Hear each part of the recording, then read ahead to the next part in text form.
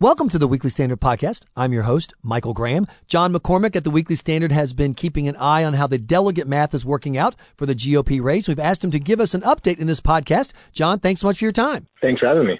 First of all, where are we in the delegate count? I know Missouri apparently is still a bit of a question, but do we have anything specific? In terms of where the actual numbers are now, I think that Trump is still somewhere short of about 700 delegates.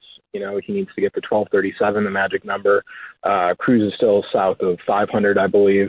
Haven't looked lately. I did see just last night that because Marco Rubio dropped out of Alaska, that means that Donald Trump got 3 delegates and Ted Cruz got 2 of his delegates, which makes no sense.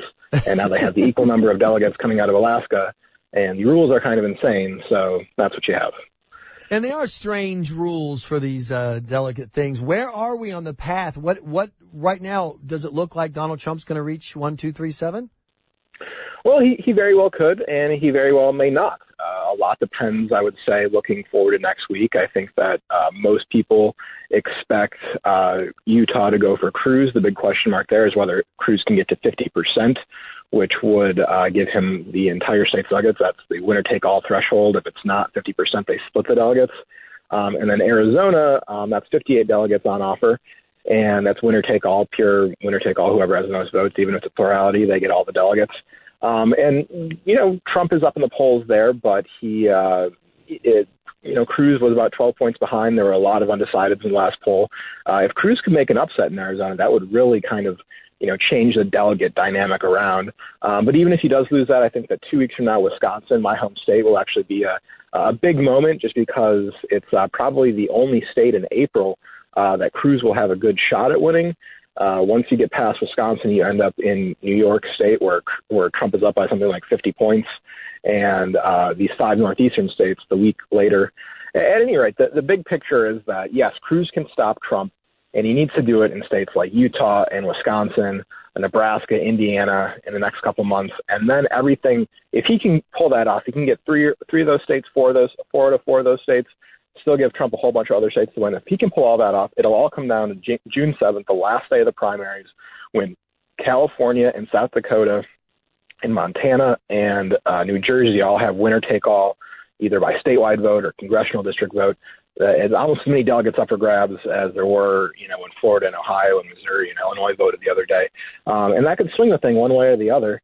I really don't see a way that Trump actually crosses this, 1,237 delegate threshold until the last day. I mean, he could get pretty close beforehand if he runs the table, but I think it's going to end up going to June 7th.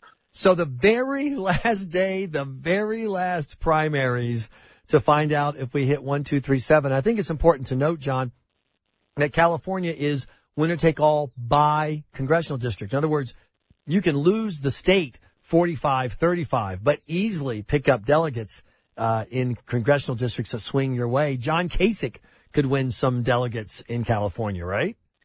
It's definitely possible, and I would say it does depend on the statewide margin. And you kind of saw this in South Carolina, right, where Trump ended up only getting 32.5% of the vote. He was 10 points ahead of Rubio. Ended up narrowly carried one of the districts, the Charleston district, over Rubio, but ended up carrying every single district, even though they awarded a lot by congressional district. But yeah, I do think that, if there's a significant margin, if it's a 5 to 7 point lead, I would guess that the congressional districts would break something like 2-1 at least in favor of the winner. If you've got a dead even race, if it's 50-50 or 51-49, yeah, you're going to have some weird things happen where, certain districts go one way and you don't know exactly where it is. And, the idea that we can predict what's going to happen 2.5 months from now, when I for one have been not able to see more than, 2 hours in the future. I don't want to predict anything right here. But that takes us back to the question, for people who don't want Trump to be the nominee, is Kasich helping by taking delegates in places like the Northeast and possibly California and possibly Wisconsin? Or is he and taking votes in Wisconsin, I should say, or is he hurting by dividing the non-Trump vote? And if he would get out, Cruz would get enough of the anti-Trump vote to be winning 53-47 contests around the country. I think you can argue it either way, but I think that in general, the evidence does indicate that it would be better to stop Trump if Kasich got out of the race. Now we'll see.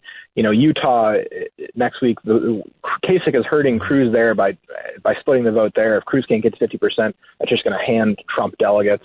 Wisconsin's a real big question mark in my mind. I know that I have intelligence that the blue chip pollster in Wisconsin will have their final poll out next Wednesday, the day after these Arizona and Utah primaries. And I don't know. I mean, I think that in a head-to-head matchup, Cruz could win. Cruz has definitely had bigger problems in states where there aren't many evangelicals. Wisconsin has fewer evangelicals than, southern states, even less than Michigan. But I don't know. I think that in the last poll, Cruz had something like a plus 46 favorable rating. Trump was at 0, meaning that as many people liked him as didn't like him in Wisconsin. So I do think in a head-to-head matchup in Wisconsin, Cruz could take down Trump, maybe with the three-way race. Maybe Kasich is in the mix and he can actually pull off a win there. I don't know. I do think it would be helpful if he got out. I don't know that he can be persuaded to get out unless Ted Cruz would offer him, a VP slot. That's the unity ticket that people should make. As much as some conservatives don't like Kasich over, Obamacare, Medicaid expansion. If you want to stop Trump, I would think that the best way to do that is a Cruz-Kasich unity ticket right now. Now, these pro-Trump people think all this stop Trump talk is illegitimate, that you're trying to steal the election from the people. John McCormick, are they right? No. I mean, if he can't win a majority of delegates during the primary season, that means that Trump will have been a historically weak candidate, and they'll go to the convention, and by rule, they are required to vote. Now, maybe he'll get close enough that he can make it up with these unbound delegates, from states like Colorado, North Dakota, that, they go to the convention not committed to anybody. Right. Maybe some of the but that's if Mr. Art of the deal can't close the deal, that's his fault. And a majority is a majority.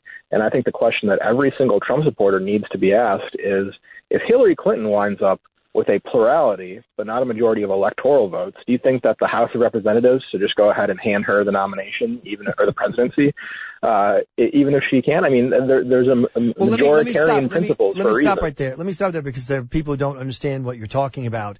If in November nobody gets 270 electoral votes, let's say that there's a third candidate that enters and denies them, then the vote goes to the House of Representatives, and each state gets one vote. Exactly. The whole congressional delegation is one vote. And so what you're pointing out is if she ends up with 245 and, Trump is running against her and he has 195, their argument would be, well, Hillary should just be president, even though the Republicans control a huge majority in the House of Representatives. And that's, of course, a nonsensical argument they would never make. Exactly. And in this hypothetical far off scenario, but possible, you would end up probably with somebody like Trump at 190 and, an independent conservative with the remaining balance. So if you added Trump's vote with the conservatives, you'd end up with a majority. And that's right. The exact same principle of the fact that the Kasich delegates and the Rubio delegates and the Cruz delegates may very well add up to more than 1237. And Trump is somewhere around 1100 or 1050 even.